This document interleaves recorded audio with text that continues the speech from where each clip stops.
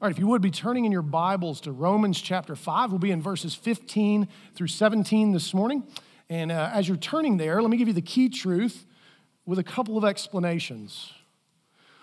Our justification allows us to enjoy a victorious life through Jesus as free gift of God's abundant grace and righteousness. Now, you want to pay particular attention to the word allows. That means that this doesn't automatically happen. It is something you must cultivate and lean into. Now, it's not suggesting that you have any part whatsoever in receiving justification.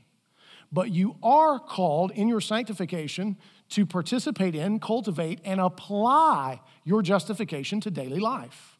So because of what Christ has done, we are allowed the opportunity to live the victorious life in Jesus. Now, that's the next thing I need to unpack, because for some of you, there's kind of a couple of things that maybe just rose up in your head and heart when you heard those terms.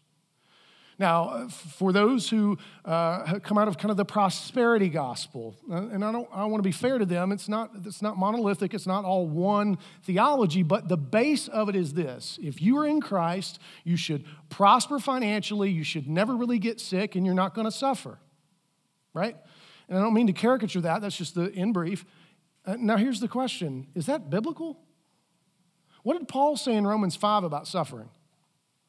Suffering is a key means by which we are formed into the image of Christ. And if we suggest that suffering is something that is wrong or bad or indicates that you are in sin and have done something wrong or bad, that's devastating. That is bad theology. But let's be tender to our prosperity gospel friends, recognizing if you were told that there is a theology that would help you to live the victorious life in which you everything you put your hand to will grow and prosper, and you're protected from illness and you are protected from suffering. Is that not attractive?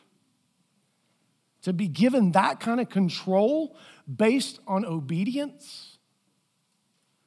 But it's a devastating doctrine because it just isn't true or biblical. Now, others of us hear this in a very triumphalistic way, which is different than the prosperity gospel and permeates a number of different doctrines and denominational kind of things and ideologies. This seems to suggest that if we are victorious in Christ, then we can tread down the sinners in our lives, we can tread down the culture, we can tread down the government in some form or fashion. Is that what the Lord left us here to do? Not by my lights or reading of the scripture. In fact, if Revelation, understand we have different views on when these things occurred, but the churches that are described in Revelation that are commended are small and suffering. There are martyrs.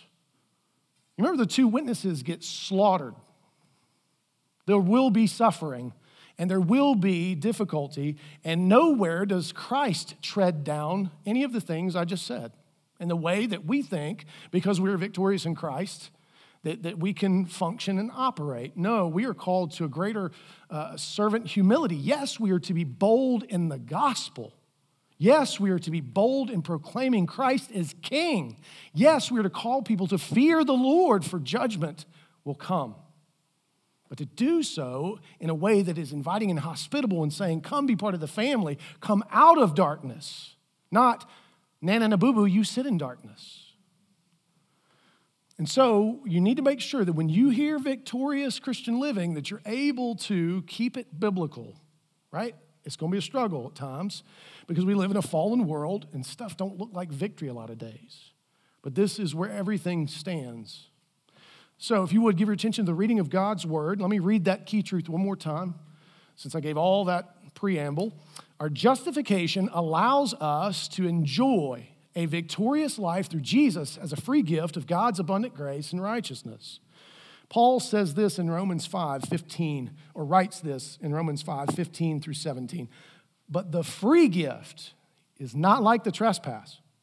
For if many died through one man's trespass, much more have the grace of God and the free gift by the grace of that one man, Jesus Christ, abounded for many. And the free gift is not like the result of that one man's sin. For the judgment following one trespass brought condemnation, but the free gift following many trespasses brought justification.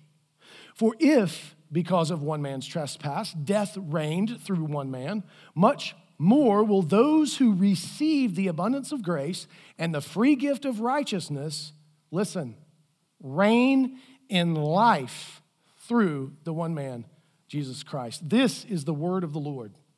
Thanks be to God. Now, we got to remember, Paul here has been unpacking the eternal beneficences of our justification. And as we've admitted, we tend to not think about our justification very much. It's something that happened in the past. It's a doctrine that we are familiar with, potentially. But rarely on a Wednesday afternoon at 3:30 do we return to it when we need it the most. Rarely do we, in a circumstance, seek to apply the truth of our justification in the way that Paul is talking about here that will be beneficial for us. And in verse 14, he made a comparison between Adam and Jesus in which he was saying here's where they're kind of alike, right? Adam was a type or a shadow of Christ in some ways, in that he represented the entire family of God for a season. And so here's where he's saying, but there are major differences that you need to know. And these are really important for you and for me. But let me start with a question. What helps you to feel most alive? If you're honest, what helps you feel most alive, you would cite good things, right? Like successes and other things that benefit you and accomplishments and good things coming to you, right? Like if we were to list out the things that make us feel most alive, they would be all positive. But what's interesting in the gospel is that would be a partial list. For those who reign in life in Christ and live the victorious life, it should also include the hard things. It should also include the strokes that the sovereign God of the universe allows or places upon us, either in discipline or in discipleship. I had a friend this week, his wife is in the hospital. She has sarcoidosis, which you don't know what that is. It's an autoimmune disease that causes scarring in the lungs and can cause scarring in the eyes and some other places. And she texted him, and it shocked him, and she said, "I'm scared. I can't breathe." And so he rushed home and took her to the hospital, and she was in the hospital, and so he came back to visit her, and she had her Bible, and she could barely breathe, which you just, those of you, spouses, parents, family members, that's just hard to see. And she was pointing to Ephesians 5 and saying, we have to redeem the time. Wait, what? As her husband said, who are you? And how can I be more like you when I grow up? See, her concern was because of the shortness of breath, and it was reminding her death is nigh. Right? It's just something about that really kind of clips you in. Instead of her turning in 1,000 different directions, she turned to the Lord. She ran to the throne of grace and realized, no, the time is fleeting. We must use it for the glory of God. That was her biggest concern. Is that not victorious living? Is that clean, though? Would we call that, would we say, Lord, strike my breathing so that I could better know you? No, that's not how we operate, but that is how God operates sometimes. He uses the fallenness and sinfulness and brokenness and death of this world to draw us closer to him. It gives meaning to that which previously had little to no meaning, correct? And so this is what we want to grow in as God's people, because he's made it clear that suffering produces character. It is the unique way in which we commune with Christ between the now and the not yet that will not be true in the new heavens and new earth, and it is preparatory. It helps prepare us in so many ways to be able to enjoy the great feast that is to come when all suffering will fall away. So as we turn to the text, let's make special note of some things as we go through. He says, but the free gift is not like the trespass. Well, what does it mean by free gift? What does that mean? Well, it means you don't do anything to get it. And the free gift he's referring to is justification. He mentions that later in the passage. And so it's clear that we don't do anything to earn it.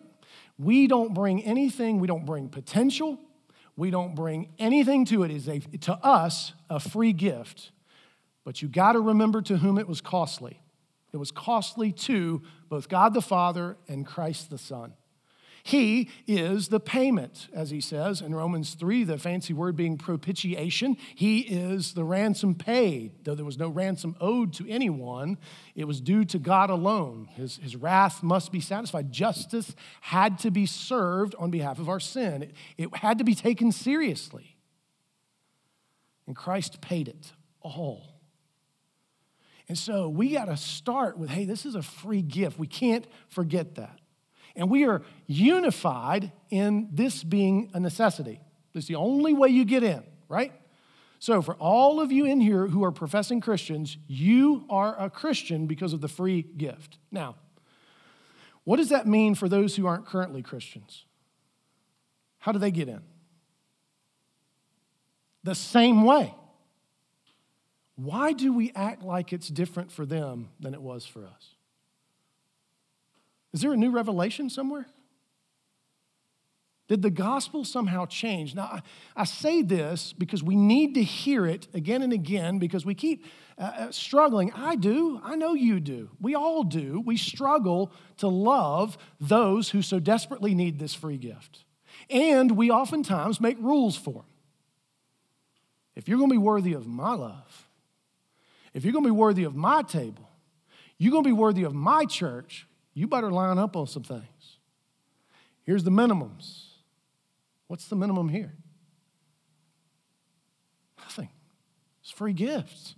And it ain't like the trespass, which, Adam, think of this for a second, as a singularity.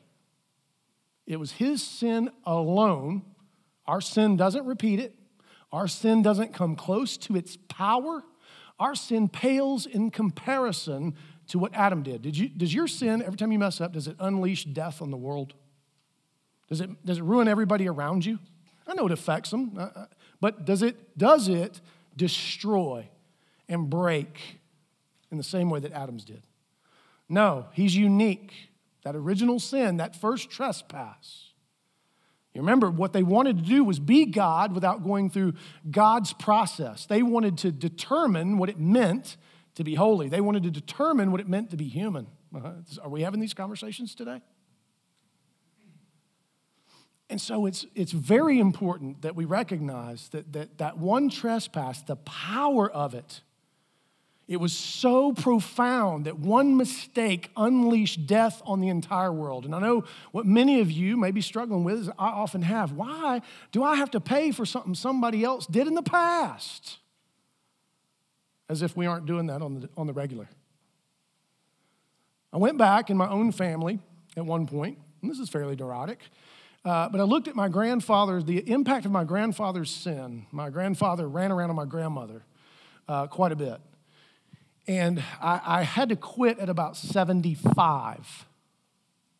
One in particular that's heartbreaking was a daughter that he had that we didn't even know existed in North Carolina. We found out about her at his funeral. She called.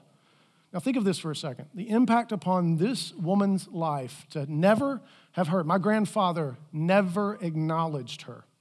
He did not send her a birthday card. He did not send her a Christmas gift. He never, ever told her that he loved her. What he did was exile her and tell her she was not welcome.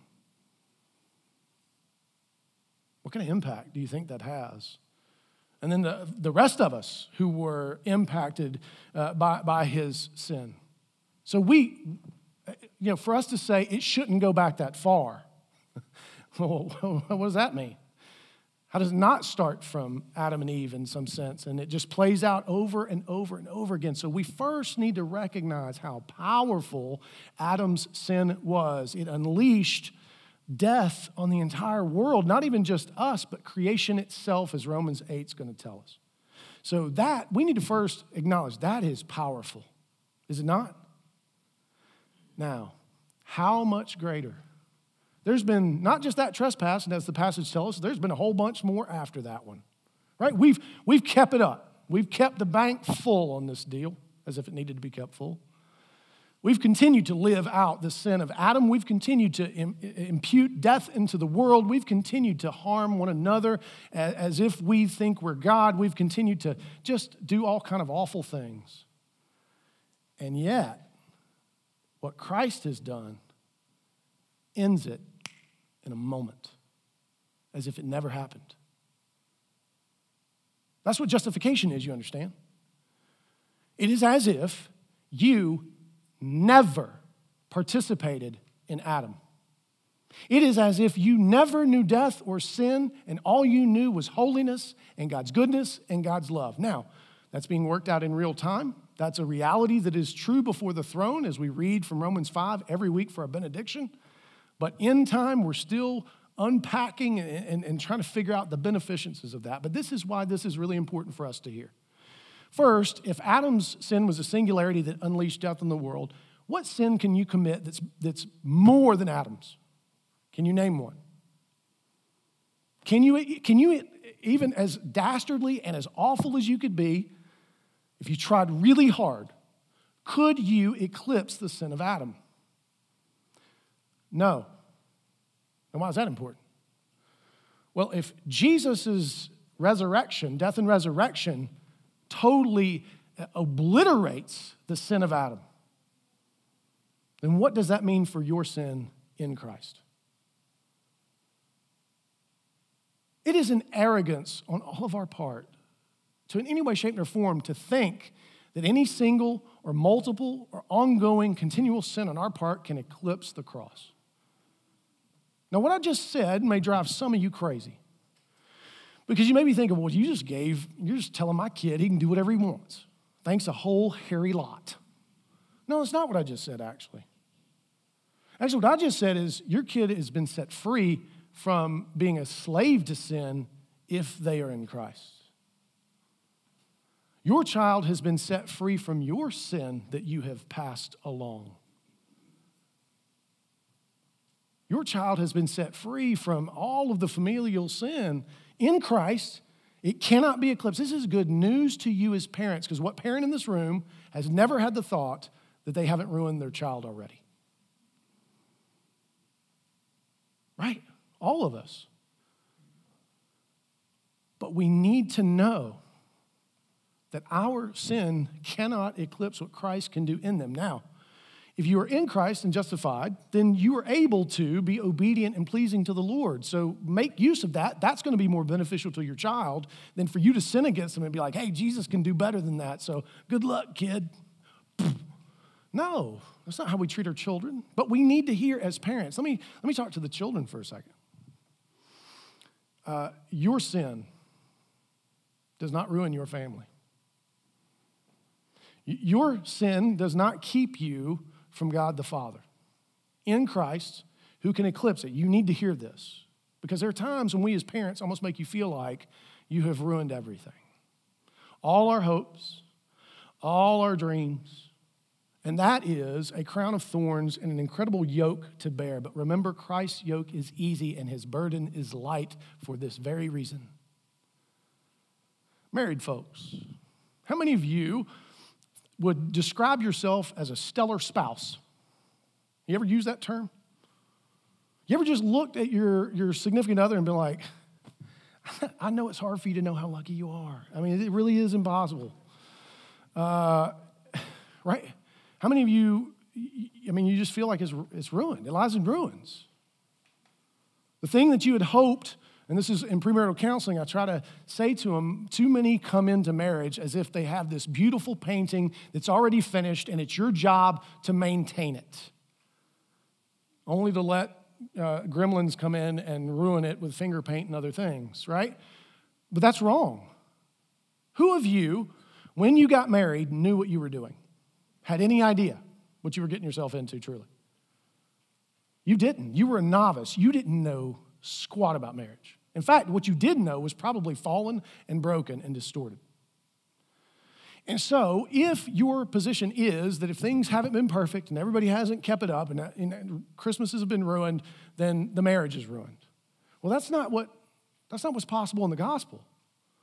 This is where the victorious life can truly come in. Susan and I were talking about this the other day. On paper, we are not like if you did the whole like soulmate, like perfect fit and all that kind of nonsense. On paper, we're just not it.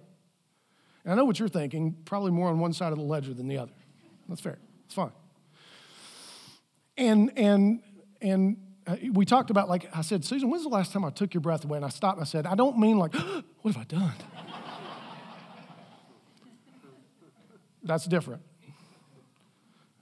Right? I mean, but we'll celebrate 21 years here in 22 years, I've been just informed. 21 was so good, I just didn't want to let it go. It's hard to move on when it's that good. It's that good. 22, I lost a year in there somewhere. It was the COVID. The COVID took a year of our marriage. And so I have learned to love her more than I could have ever imagined when we got married. And you know, so much of that was born through suffering. My sin, her sin, our kids' sin, our friends' sin, our families' sin. Because we kept being faithful and kept coming back and kept fighting toward one another. Now, I know that for some of you, that's a painful thing to hear because that's not what happened for you. And here's the good news. That brokenness of your marriage does not eclipse the cross. And it doesn't keep you from growing in Christ.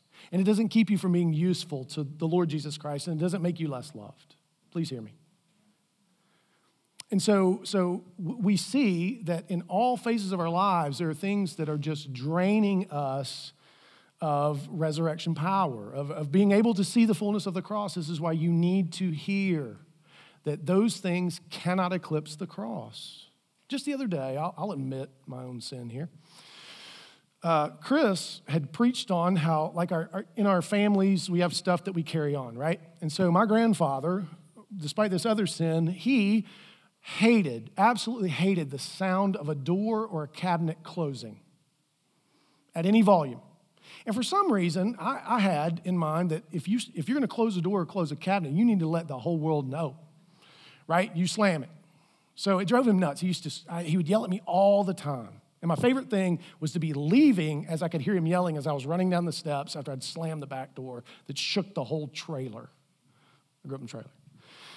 And so I'm sitting on the porch after Chris's sermon on Sunday, and it's a beautiful day. I have a book of sermons that are ministering to my heart.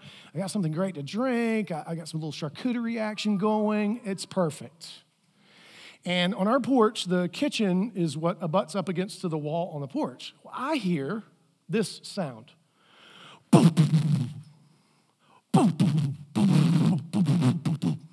We don't have children. This doesn't make sense to me.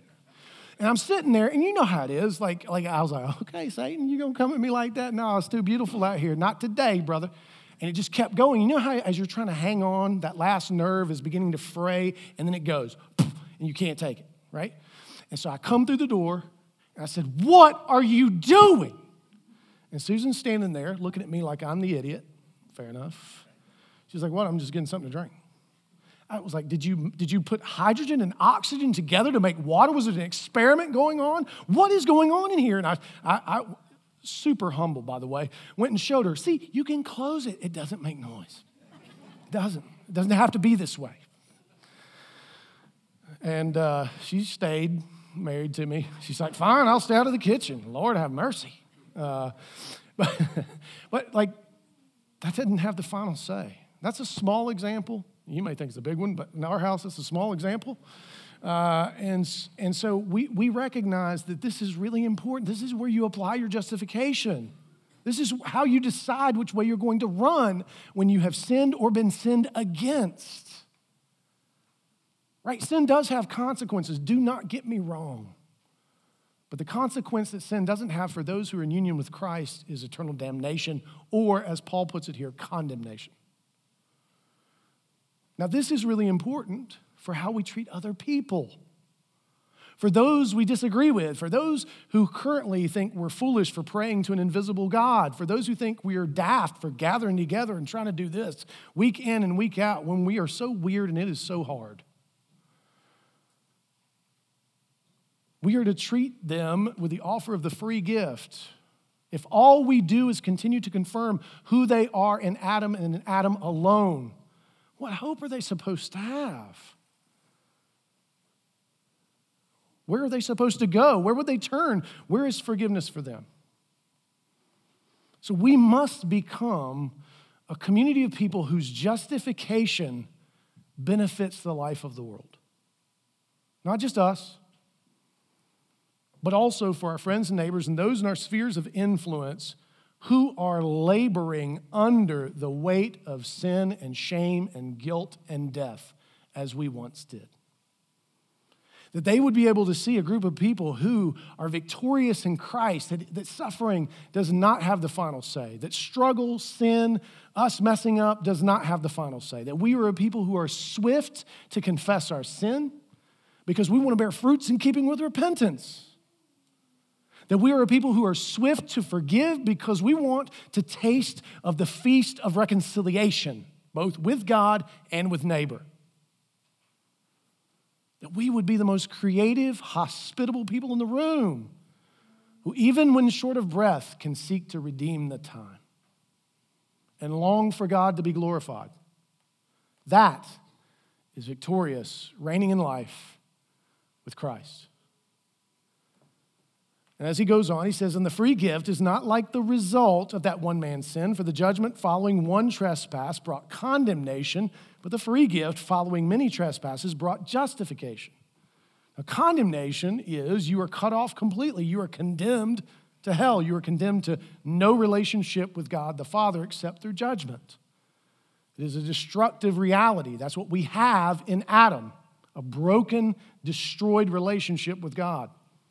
But much greater in Christ, we have justification, where we are restored as if we have never been tainted, as if we had never known Adam at all, or his sin, or death, or any of it. And that gives us access. So Paul here is making it very clear how much greater the grace of God. A friend put it well, and this kind of connects with what Josh was saying before we did the confession of sin. Oftentimes we'll say, hey, you need to persevere. You need to persevere. And that's true, you do. But don't forget that you don't do that in your own strength or alone. It is Christ who preserves. It is the Spirit that is dwelling in you as temple of the holy God. That it is not all your strength. It is the strength that is given to you in the resurrection power of Christ. Christ comes toward us. Christ dwells in us. Christ intercedes for us. Christ sends the Spirit to minister to and through and for us. He even commands angels to do things I don't quite understand. When we got all that going on, why wouldn't we be victorious? Why wouldn't we reign in life with Christ? Again, remember, it's not about perfection. This is where we get so tangled up. Is we only view things as victorious or good if they are somehow perfect or a straight line or just amazing. The Lord's really been showing me this. I've struggled my entire life with grief. I don't know how to grieve. I get angry. In place of grief, I do anger. And so, in going and counseling and wrestling with that reality, I've been trying, so I'm a novice. So for 48 years, all I've done is anger in place of grief. What makes me think, or you think, or any of us think, that 6 months of counseling is going to make me an expert in that regard? It ain't. All he did was give me the tools to no longer languish as a slave to anger.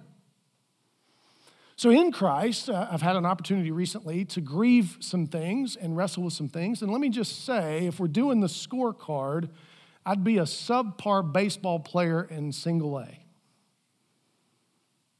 At best. For those of you who don't know what that means I ain't doing too good. If that's how we score it. But here's the thing that Jesus has been so gracious to show me is that although the percentage ain't pretty, and I got room to improve, I'm better than I was. That I've actually, on a few occasions, grieved without anger. Actually, one time so far. But hey, That's 100% better than the zero. If you do the, math, it's funny. You can make all kind of things sound great. And I have used the means of grace in some circumstances that previously I didn't. And you may say, I thought you're supposed to be the pastor. Yeah, I'm sorry. I've always told y'all you deserve better. But you have Jesus, which is the best. And so we have to come to recognize and be able to better see where the gospel is at work in these very broken places, in places that we have lost vision and sight and hope. Listen to what John Stott says about this. He says, formerly, death was our king, and we were slaves under its totalitarian tyranny. I love that description. This wasn't casual. This wasn't natural. This wasn't normal. This is horrible tyranny. What Christ has done for us is not just to exchange death's kingdom for a much more gentle kingdom of life while leaving us in the position of subjects. Now, Paul's going to say the very same thing about baptism in Romans chapter 6. We're no longer slaves to sin, but we are still mix of saint-sinner, and we need to be careful about making things out to be triumphalistic. He's going to correct us when he gets to Romans 14 and 15. When he says, you who are strong must bear with the weak, not call them weak and tell them they ain't you. And so, we are not subjects to the kingdom of death, meaning we are eternal people. We have been justified.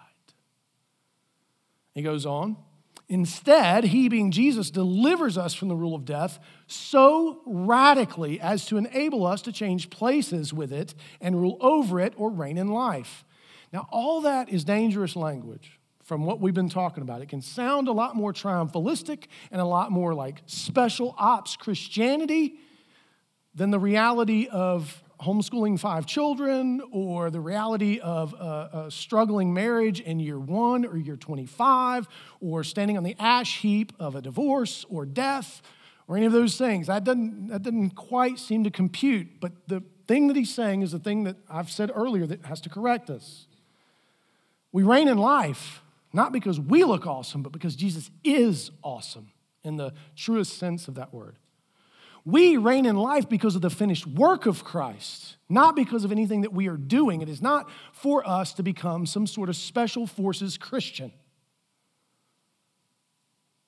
which would do the exact opposite of what Romans is calling us to do, which is to be unified in our humility and need for Jesus. And so, what victories has Christ granted you through the free gift of God's abundant grace and righteousness? You need to think about this. There's a whole bunch. But for so many of us, the freedom, and this is where you got to be careful not to get obfuscated with the big theological categories. This is where you need to be really specific. There are some very specific shames and guilts the Lord has delivered you from, and me too. And we need to celebrate those. We need to push back against those when they rear their ugly heads as they do throughout our lives, as a thorn in the flesh of sorts. We need to recognize that we've been delivered from that family lineage that is so broken and so crippling and has had an impact on us, but it does not have the final say over Jesus. We need to remember he's delivered you from the mistakes that you've made that have cost other people. That doesn't mean there aren't consequences and the necessity for physical reconciliation or restitution of some kind. That may be part of it. But you are free to do it, and it means something and be a gift. You've been set free from your triumphalistic arrogance that you've never lived up to and you ain't impressed anybody with. You've been set free from applying the law to others while demanding the grace for yourself. You can breathe. You can breathe because Christ has given you that breath. He has breathed new life in us. And so this is where we need to say and figure out, how is this affecting how you live day to day? How might this affect how we relate to one another? Where have you reminded someone, hey, you're justified, and that means something. And you can get through this Not as some sort of silly speaking it into being kind of stuff, but no, saying what already has been done and is applicable day in and day out. Now listen, I want Paul to have the last word here. It is from 1 Corinthians 15, these verses 54 through 58. This is the great chapter on the resurrection. I want you to pay close attention to how Paul makes application of the truths we've been discussing, the victory in Christ. When the perishable puts on the imperishable and the mortal puts on immortality, then shall come to pass the saying that is written, death is swallowed up in victory. O death, where is your victory? O death, where is your sting? So when's this going to happen? When? When Christ returns and we are resurrected. When we won't be able to know the fullness of the beauty of that statement in the whole of our being until we rise from death in newness of life at Christ's return. However, notice what's true between the now and the not yet. The sting of death is sin, and the power of sin is the law, but thanks be to God who gives us the victory through our Lord Jesus Christ. Again, like I've said before, we're kind of scared of that language. There's some theological ditches it can throw you in real quick. But we cannot let the language of Scripture, the truth of Scripture, the beauty of the gospel be taken from us. We can't give it up. There is victory in Christ now. His resurrection is moving in you now. His Spirit dwells in you now. He intercedes. The one who vanquished the singular sin of Adam in his own death, what looked like defeat in the world's eyes, when he burst forth so gloriously from that grave. That is true now. You are justified now in Christ. We're not yet glorified, but you are justified. And this is why this is important. Listen to these words. He is now applying the resurrection. He's telling us how to apply it right now. You ready? Therefore, my beloved brothers and sisters, be steadfast. How many of you could be steadfast in your own strength? How many of you would say, I'm an example of steadfastness? Y'all don't even know. How about immovable?